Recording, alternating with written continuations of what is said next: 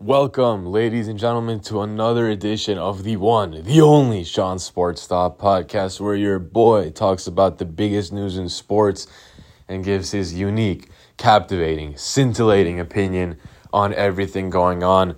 There's a good amount of stuff to talk about. As always, this podcast episode is sponsored by Crimson IT.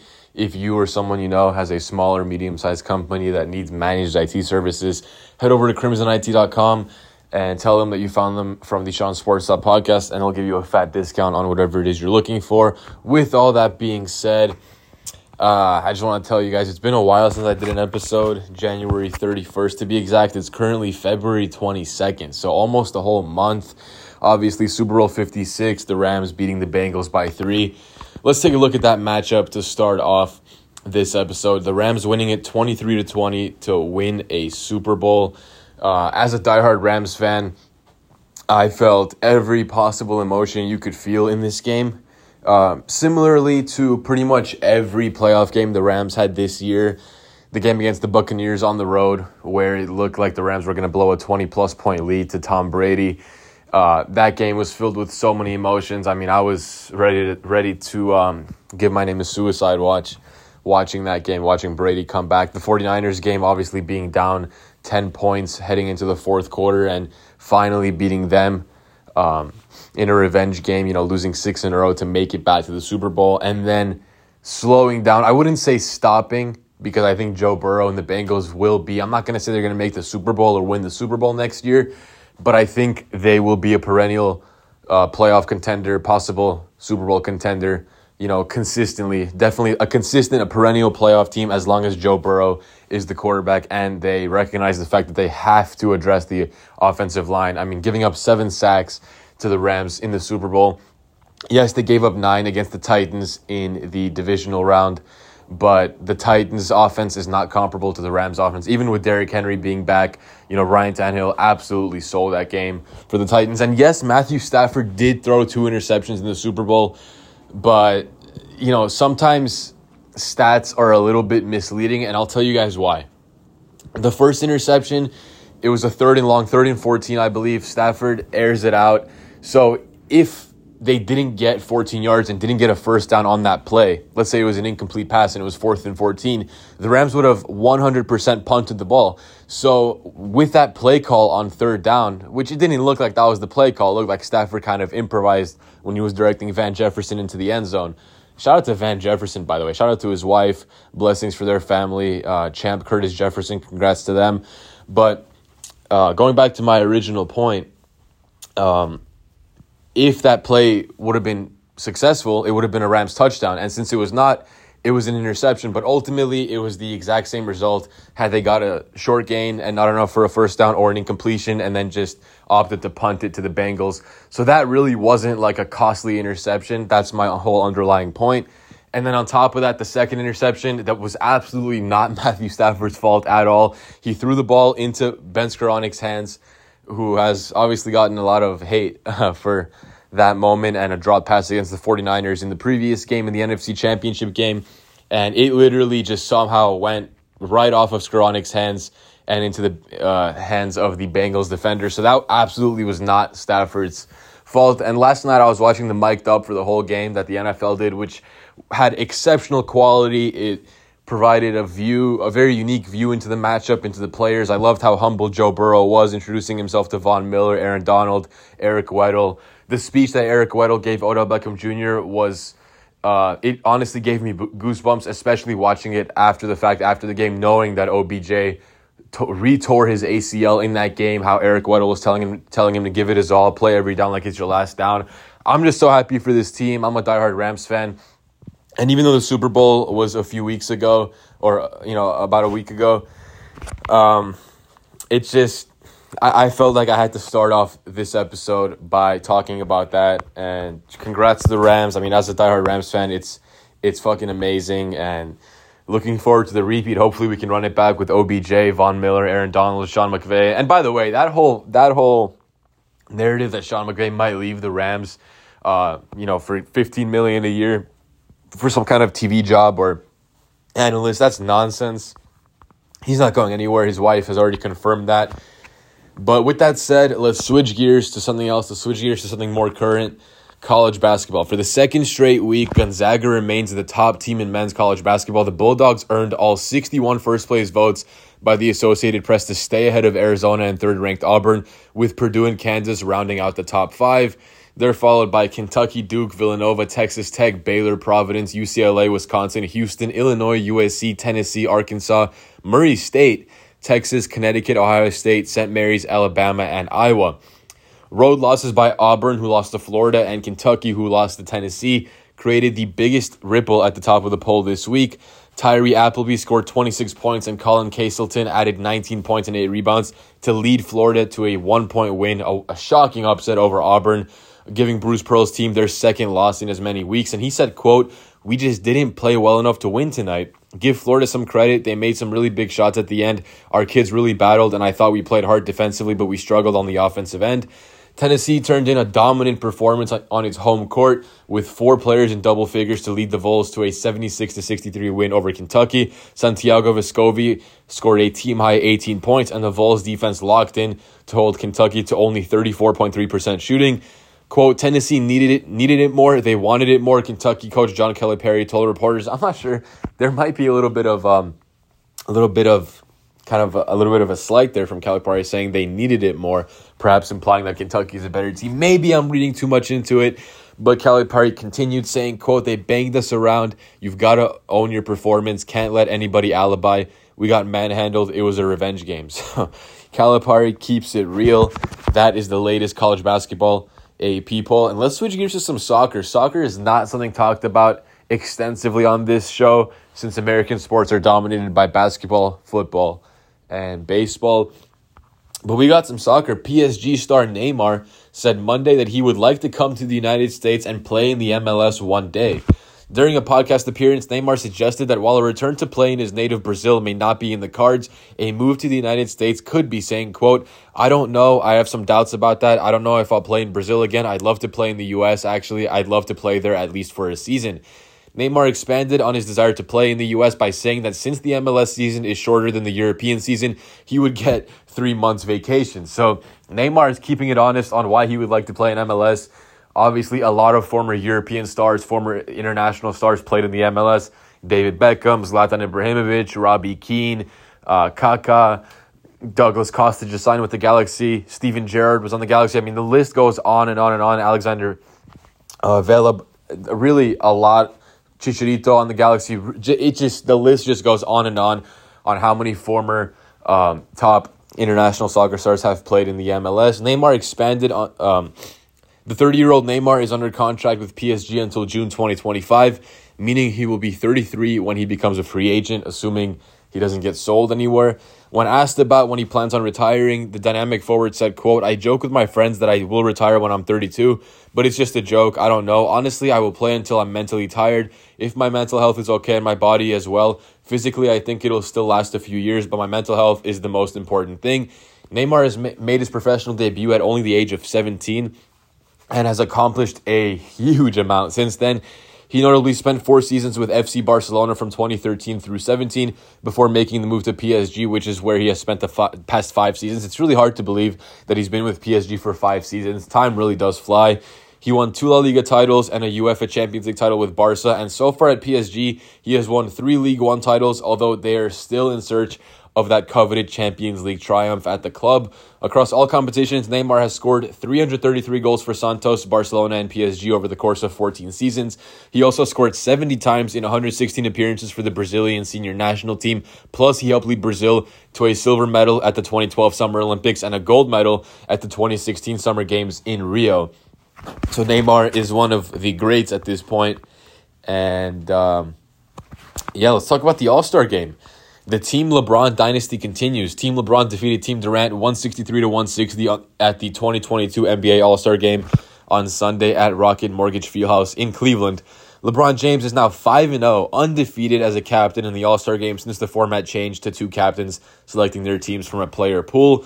The King can thank Stephen Curry for the latest victory as the Golden State Warriors guard put on an absolute show, going for 50 points behind 16 made threes for the game's MVP. Still, fittingly, it was LeBron who hit the game winner in Cleveland. James's team defeated Kevin Durant's squad last year as well. The King also has 2 victories over Giannis Antetokounmpo as the captain and 1 over Steph Curry in previous editions of the All-Star Game when the Milwaukee Bucks and Warriors stars were captains. Giannis had 30 points, 12 rebounds, 6 assists, and 3 steals. LeBron with 24 points, 8 assists, 6 rebounds, and 3 steals. Joel Embiid was the scoring leader for Team Durant with 36 points, 10 rebounds, and 4 assists. Devin Booker helped out with 20 points as well. So Team LeBron gets the victory over Team Durant. Transitioning to some football. Very interesting developments here. The XFL announced on Monday that it has entered into a partnership agreement with the NFL that will see the XFL test out potential NFL rule changes and player safety measures.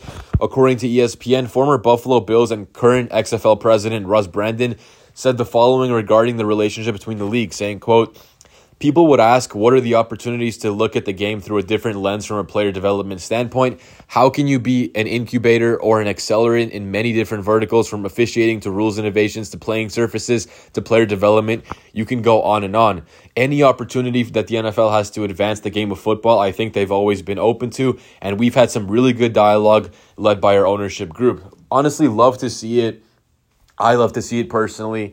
Even though when I saw the headline, this is not exactly what I had anticipated when they were talking about a partnership, I think this is still great. I think this is much, much better than the NFL just squashing the XFL, just kind of stomping on them and kind of doing everything they can to make sure that the XFL wouldn't find any success. I think them partnering and kind of the NFL taking the XFL under their wing is great. It's honestly great.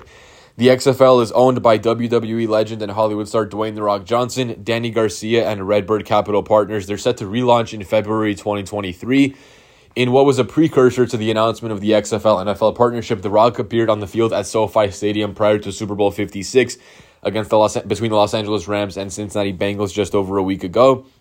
As he did so very often during his time as a WWE superstar, Johnson pumped up the crowd with a fiery and passionate speech.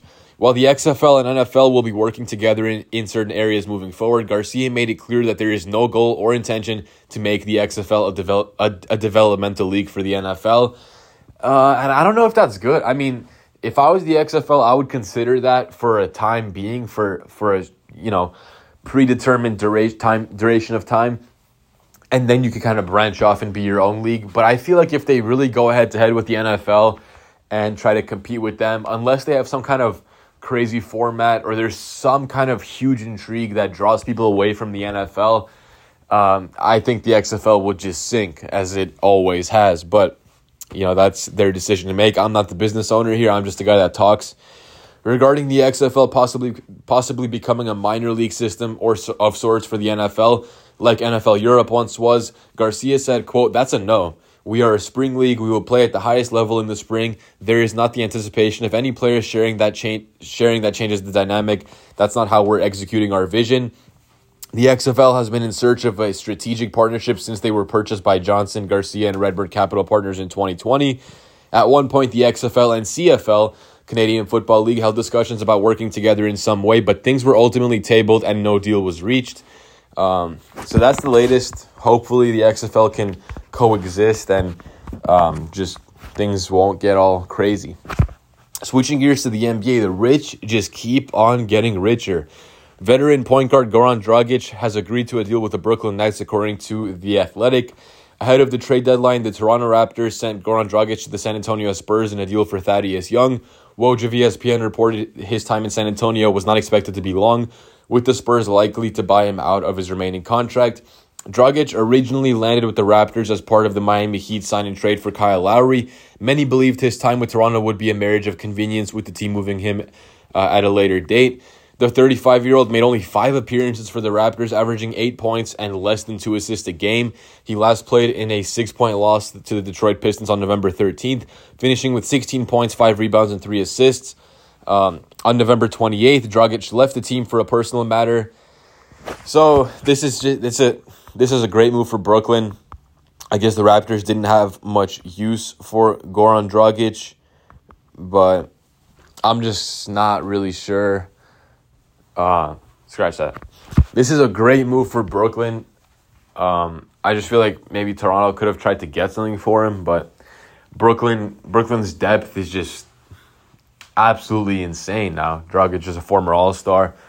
I mean, Kevin Durant, once he's healthy, Ben Simmons, that's still getting used to that. But Kevin Durant, Ben Simmons, I don't think I've done a podcast since the trade, too, since the James Harden to Philly trade. Maybe I have, but what was I saying?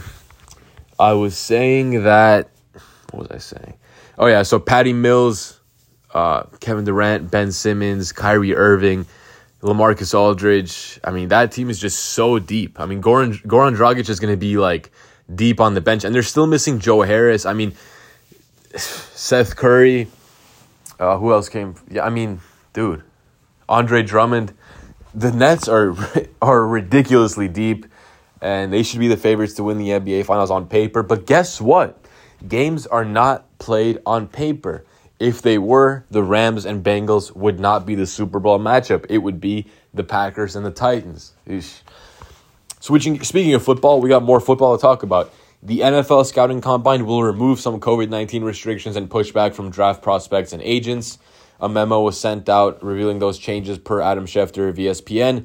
Jordan Dajani of CBS Sports summarized some of the previous plans, which reads, quote, "The bubble restrictions include prospects being allowed just one medical support person who must be fully vaccinated. The memo also states that players will be restricted to secure combine venues during their entire time in Indy, and that players who violate these policies will be disqualified and sent home." So obviously taken very seriously.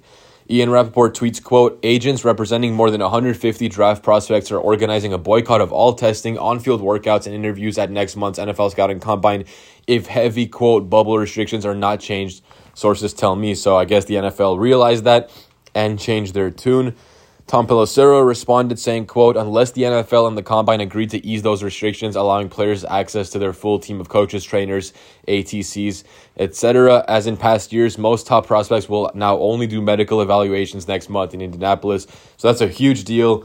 I guess they're calling the NFL's bluff. Mike McCartney tweeted, quote, "As an agent, I struggle with the Combine. Players get optimal nutrition and rest for games. The Combine, almost the opposite, improper rest and diet, then tested in a cold, sterile environment. It's part of why guys test better at pro days, and somehow the NFL has now made it worse." So, just an absolute shit show. Let's switch gears to some college basketball. Juwan Howard. Let's talk about this. The Big Ten Conference announced Monday that University of Michigan men's basketball head coach Juwan Howard has been suspended for the remainder of the season for his role in the skirmish following Sunday's 77-63 loss to Wisconsin. Dan Wetzel of Yahoo Sports broke the news earlier Monday. Michigan has 5 regular season games before the Big Ten tournament. Howard was also fined $40,000. And you might be inclined to say that's not a lot for someone like him, but I can't imagine that the salary for being head coach at Michigan is in the millions of dollars. I mean, it is definitely high, but $40,000 for Juwan Howard is not the same as $40,000 for LeBron James or Kevin Durant. Michigan forwards Terrence Williams II and Moussa Diabate were each suspended 1 game for their roles in the altercation, as was Wisconsin guard Jacoby Neath. Wisconsin head coach Greg Gard was not suspended, but he was fined $10,000 as well. And the NCAA collecting money any way they can. Badgers Director of Athletics Chris McIntosh said in a statement that the school would cover the fine as he views it as a Wisconsin fine and not a Greg Gard fine. Oh, wow. That's very spicy right there, calling out the NCAA for kind of stigmatizing the University of Wisconsin. That's some balls right there. Badgers assistant Joe Krabenhoft was not disciplined. So Juwan Howard and Gard started yelling at each other in the handshake line before players and assistants came to separate them. It was then that Howard reached across and physically struck Krabenhoft. And everyone's saying he threw a right hand. I saw it on SportsCenter in slow-mo. Yes, okay. Yes, he visibly threw a strike at Krabenhoft. But the result of the aforementioned attempted strike was like a open palm slap that didn't even hit the guy's face. I mean, correct me if I'm wrong, which I know I'm not. Shout out to Jimmy and Jordan Kamada in Hollywood, the Ninjas. But what the fuck am I saying? Let's get back to this. I don't know. I understand the suspension. I understand that there's no tolerance for this kind of behavior. I understand all that, but with how fucking soft sports everything, but specifically sports and even more specifically basketball have gotten in recent years. It's honestly great to see something like this, and I know that this is an extremely unpopular opinion, but heat of the moment, Juwan Howard probably has a bit of a short fuse. He tried to throw a right hand. It didn't land. It wasn't even a punch. It was like an open palm slap that hit the guy's shoulder. So a much bigger deal was made out of this than I think should have been, but that's just me. The Associated Press noted Wisconsin called a timeout with 15 seconds left despite having a healthy lead, which angered Howard. And honestly, that would piss me off. Like, if you're up more than 10, if you're up like 13 or whatever it was, and you call a timeout with 15 seconds left, that's just stupid. Like, it's just dumb. It really is. The Big Ten released a statement in the aftermath indicating it was, quote, aware of a physical altercation involving Howard and was, quote, in contact with both member institutions and is currently assessing the incident. Quote, I didn't like the timeout being called, to be totally honest, Howard said in his post-game press conference. I thought it was not necessary at the moment, especially being a large lead. And I totally agree with that. Howard apologized Monday for his unacceptable actions and words. Of course he did. I mean, he was forced into it. McIntosh said some members of his team staff were affected and injured. That's some bullshit. I mean, if you look at that skirmish, nobody suffered any injuries in that. It's nonsense. McIntosh also said he contacted Big Ten Commissioner Kevin Warren and added, quote, there's no room, no space for conduct like that in any competition, much less a Big Ten competition. The Big Ten takes pride in sportsmanship. The Big Ten takes pride in acting with class. That didn't happen today. Well, I mean, whatever. On court, let's talk about the on-court situation. The Badgers improved to 21-5 overall and 12-4 in conference play. With the win, all 5 Wisconsin starters scored in double figures, including Johnny Davis, who led the way with 25 points and 6 boards.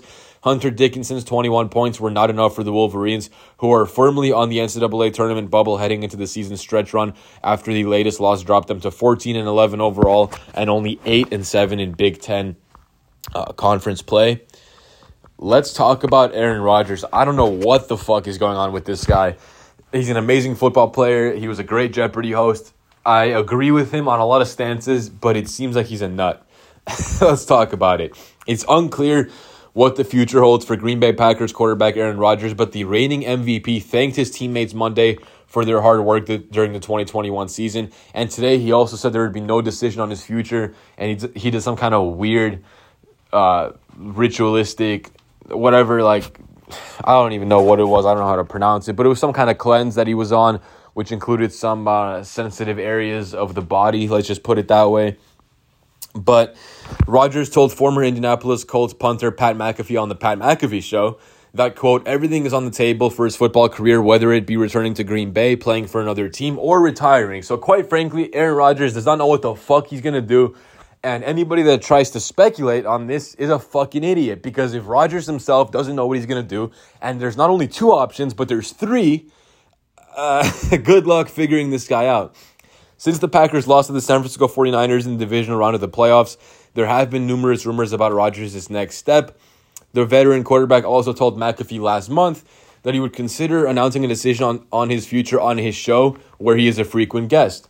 Then came the rumors earlier this month when ESPN's Jared Stillman reported Rodgers was building a home in Tennessee and would be, quote, open to joining the Titans in 2022. However,